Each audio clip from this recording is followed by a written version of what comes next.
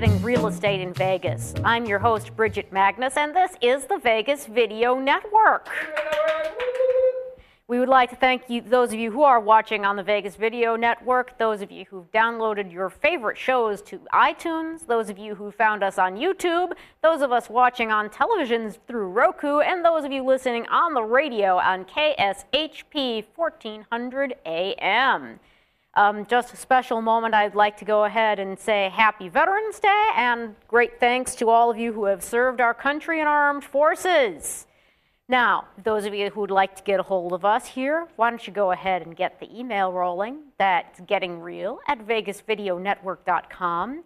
Prefer to call us on the phone? Well, we can do that too. That's 866-966-4599 to reach our toll-free listener hotline. And perhaps you'd prefer to catch us during our live chat. Go ahead and do that right now. Now at the Vegas Video Network. All right. We've got a terrific show, so let's start off by telling you what's going on in Las Vegas real estate right now with the Friday figures. All right, all of this data is from our local MLS system as of this morning.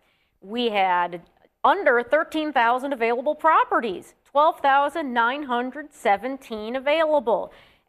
Median price on a single-family home was $138,000. Median on a condo was $55,000, and median price on a townhome $80,000.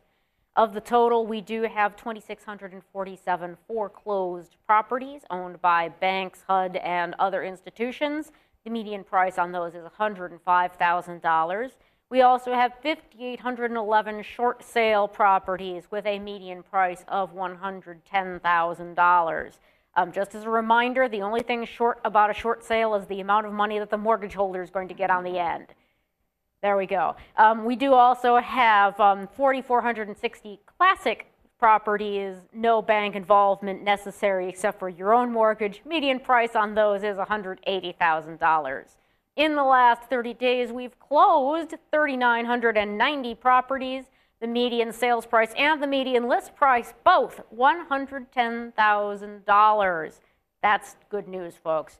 Now, it shouldn't be any surprise. Our available inventory is down a little bit. Our properties under contract is up a little bit. Funny how that works out. So we do have 13,209 properties, contingent and pending, waiting to move on up to being closed. 5,694 rentals available, 2,385 recent leases. Median rent on available is $1,100, and the median on leased is $1,095.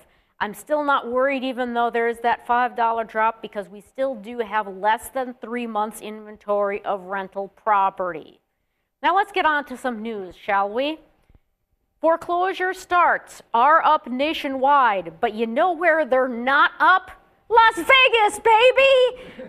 That is partly due to something called AB 284.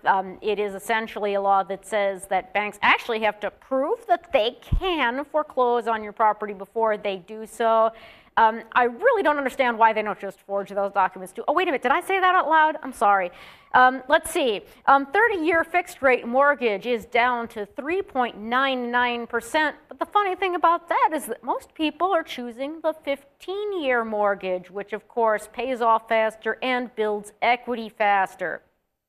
The foreclosure fraud settlement is back from the dead, and I'm going to tell you why you should be calling all of your Congress critters here in a few minutes. So then, I'd just like to start off by saying that the New York Times has so much disdain for the settlement that they published an article said, letting banks off easy. Look it up. You can find it easily on Google. It's amazing. And it is just the short version of everything that is wrong with this settlement.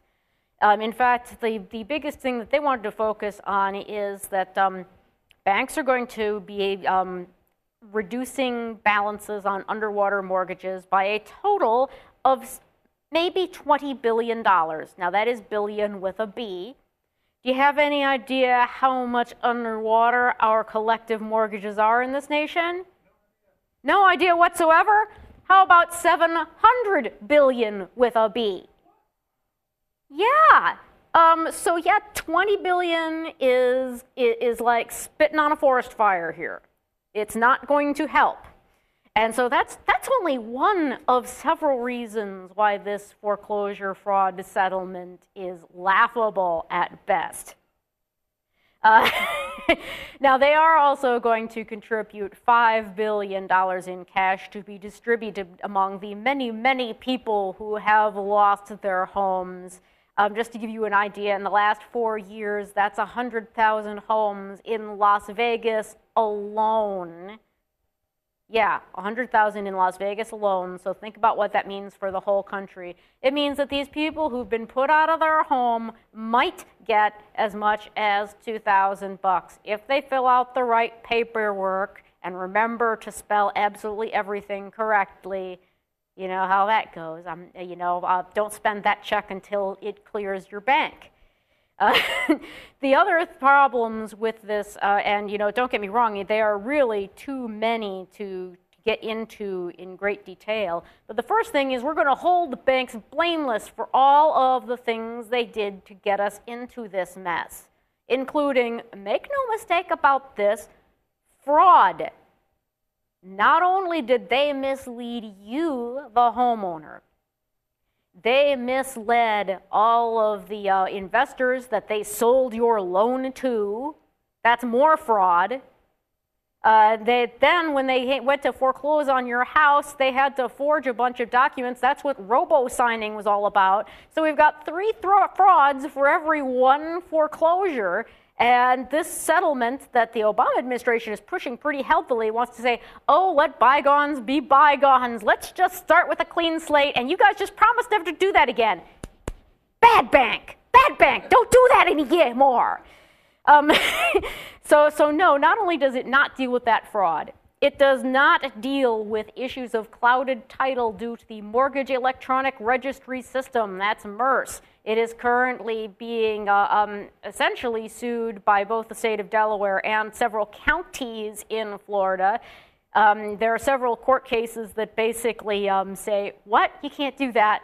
The entire purpose of MERS, as far as I am concerned, is to circumvent local law in every county of this nation, which requires that the transfer of these mortgages be recorded at your county recorder's office, and that they darn well fork over 10 or 20 or however many dollars to do this. Oh, that costs money, Bridget. Yeah, you know what? That's money that could be maintaining parks and roads in your neighborhood. So, yeah, I'm a little passionate about that. So sorry. So let's see, not to say nothing of because of all of the robo-signing, when they turn around, the banks sell all of these foreclosed homes, there is the risk that those may have what is called clouded title. That years from now, when these people buying these foreclosures turn around to sell them, they may all of a sudden discover that, oh, wait, there's something wrong, and I have to pay off some guy that owned the house 20 years ago before I can sell this. I'm using an extreme example, people, but I'm afraid that the entire foreclosure fraud scenario is extreme.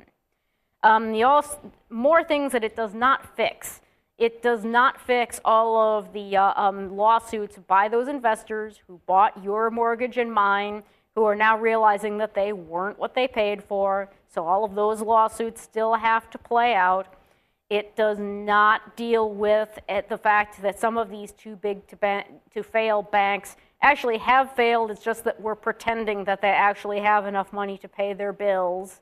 It does not deal with the fact that we still have let's see, in Nevada alone, we have some 10% of loans that are 30 to 90 days delinquent, and another 17% of loans that are more than 90 days delinquent. So 27% of those, this foreclosure fraud settlement does not do a thing to fix that. It does not do a thing to fix the fact that we have an abnormal amount of bank-owned homes on the market, and furthermore, an unknown number of homes that will be bank-owned that need to be on the market in order to get sold. So really the bottom line is that this agreement doesn't do enough, and it doesn't fix any of our problems. So go ahead, do your own research. If you don't believe me, I want you to be as well informed as possible. But then go ahead, contact your elected officials, house.gov, senate.gov, whitehouse.gov. Make sure it's .gov, because God alone knows what you'll get into if you type anything else. But go ahead and let your elected officials know what you think about this and that you want banks held to the law, just as if they were some kid who stole a hubcap. All right, we don't have a what were they thinking today, so if you've got a great what were they thinking, go ahead and email that to us at gettingreal@vegasvideonetwork.com. In the meantime, we're going to take a break for station identification and be right back with some real advice. Traditional media believes that after about 3 minutes, you'll tune out. Most Vegas media companies think if it doesn't jiggle, you won't tune in. At the Vegas Video Network, we think both are wrong. The Vegas Video Network is the first and only live online broadcast network that specializes in insider news and expert views about Vegas. We combine great storytelling with the ability to watch when and where you want on your computer, mobile device, or television. Discover the real Las Vegas. Visit vegasvideonetwork.com.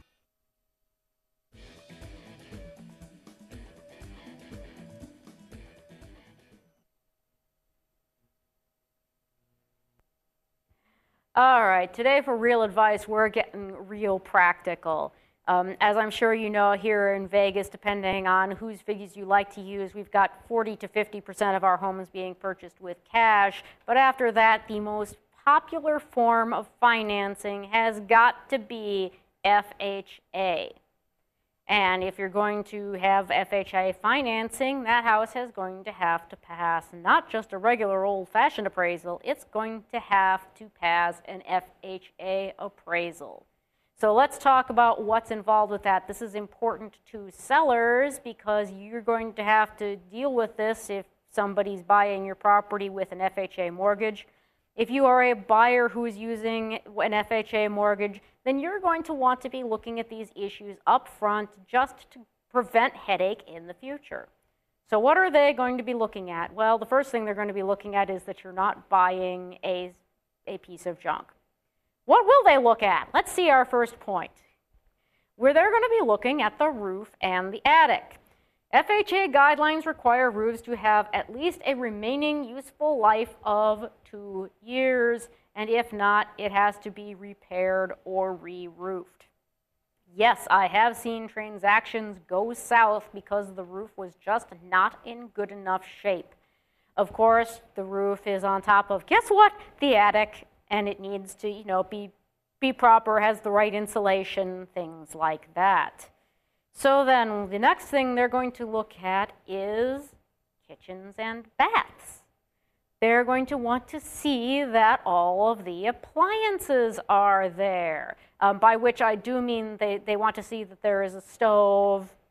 That's the biggies. They want to make sure there's a stove there. They also are going to look very carefully at the plumbing. They do not want to see leaky plumbing. They do not want to see drippy faucets. They do not, absolutely do not want to see standing water. This is another one that the FHA will make the seller fix prior to close if there is a problem. If you are buying a bank-owned property, remember that they are not real keen on doing repairs prior to close and may try to talk you into repairing it at your expense prior to close. Be very careful about that. The next thing they're going to look at is basements and crawl spaces. What do you think they're looking for in the basement and crawl spaces? Dead bodies? No, they're looking for water. They are also going to be looking for signs of pest infestation, such as termites. I know they're not a big deal here in Las Vegas, but some areas of the country do have terrible problems with what are called wood-destroying organisms, and the FHA wants the property to be free of those. If there is a sump pump down in that basement, I realize this doesn't really apply to Vegas. They do want that to be in good condition with proper wiring. Speaking of proper wiring, electrical. Yeah, they actually want to make sure that you've got a breaker box or a fuse panel that's in good condition, minimum of 60 amps. Let's see, a knob and tube electrical wiring is permitted with 60 amp service. For those of you who are not in the know, that is an extremely old form of electrical wiring, and well, you're going to have a hard time getting homeowners insurance if you've got that anyway, so you might want to pass if you know it does have knob and tube. Let's see, homes operating primarily on electricity with electric heat should have at least 200 amps. So if you don't have gas heat, you don't have oil heat, whatever, take a real good look at that breaker panel before you write your offer. As for heating, yeah, you got to have heat. Now, don't get me wrong. I realize that I'm sitting here in Las Vegas where it does get up to 117 in the middle of summer. Surprisingly, a working air conditioner is not required by the FHA, but a working heater for all livable spaces is. So if you've converted that attic into a spare bedroom for like Greg and the Brady Bunch, Greg had better have some freaking heat up there. And, I don't mean a little space heater off in the corner. That's just not going to work. Oh, by the way, there's a standard for minimum heat. That thing has to get the room up to 50 degrees.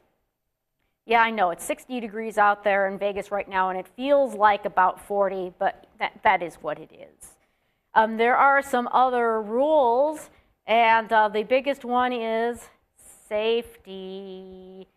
Yeah, this is the one that I most often see get deals into hot water. Make sure that handrails are secure. If there's broken glass, it's just going to have to be fixed. Also, this is one that is very picky. They do not care what year the house was built. There had better be a smoke detector outside of every bedroom. Now, this one's cheap to fix, so really no excuses, but I want you to be aware that that's the rule. Now, there is another kind of mortgage that does also have similar strict guidelines, but it is only available to our veterans. Happy 11/11. Yes, that is absolutely true. We're talking about VA. And don't get me wrong, the VA is going to hold you to almost all of those standards. There are some quirks in the rules. There are some little quirks about what you can make the veteran pay for versus what he cannot pay for. Mostly, I just wanted to get it into your head that if you are planning on buying with a VA mortgage, or you're planning on selling to someone who has a VA mortgage, you are going to have to meet some strict criteria about the condition of that property over and above what you would have to meet if you were selling to someone with a conventional mortgage. And that does bring us to the end of what I've got today. I would like to thank everybody for tuning in on this terrific Veterans Day, Armistice Day. Whatever you'd like to celebrate, I'll celebrate with you, and blessings upon all of our veterans, of course. Let's see, if you've got a question, problem, or suggestion, remember that's Getting Real at VegasVideoNetwork.com.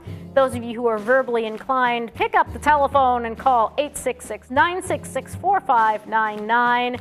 Live chat is going down for the night, but again, be sure to download all your favorite episodes of this and all our great programming on YouTube. Have a safe weekend, and I will see you next week.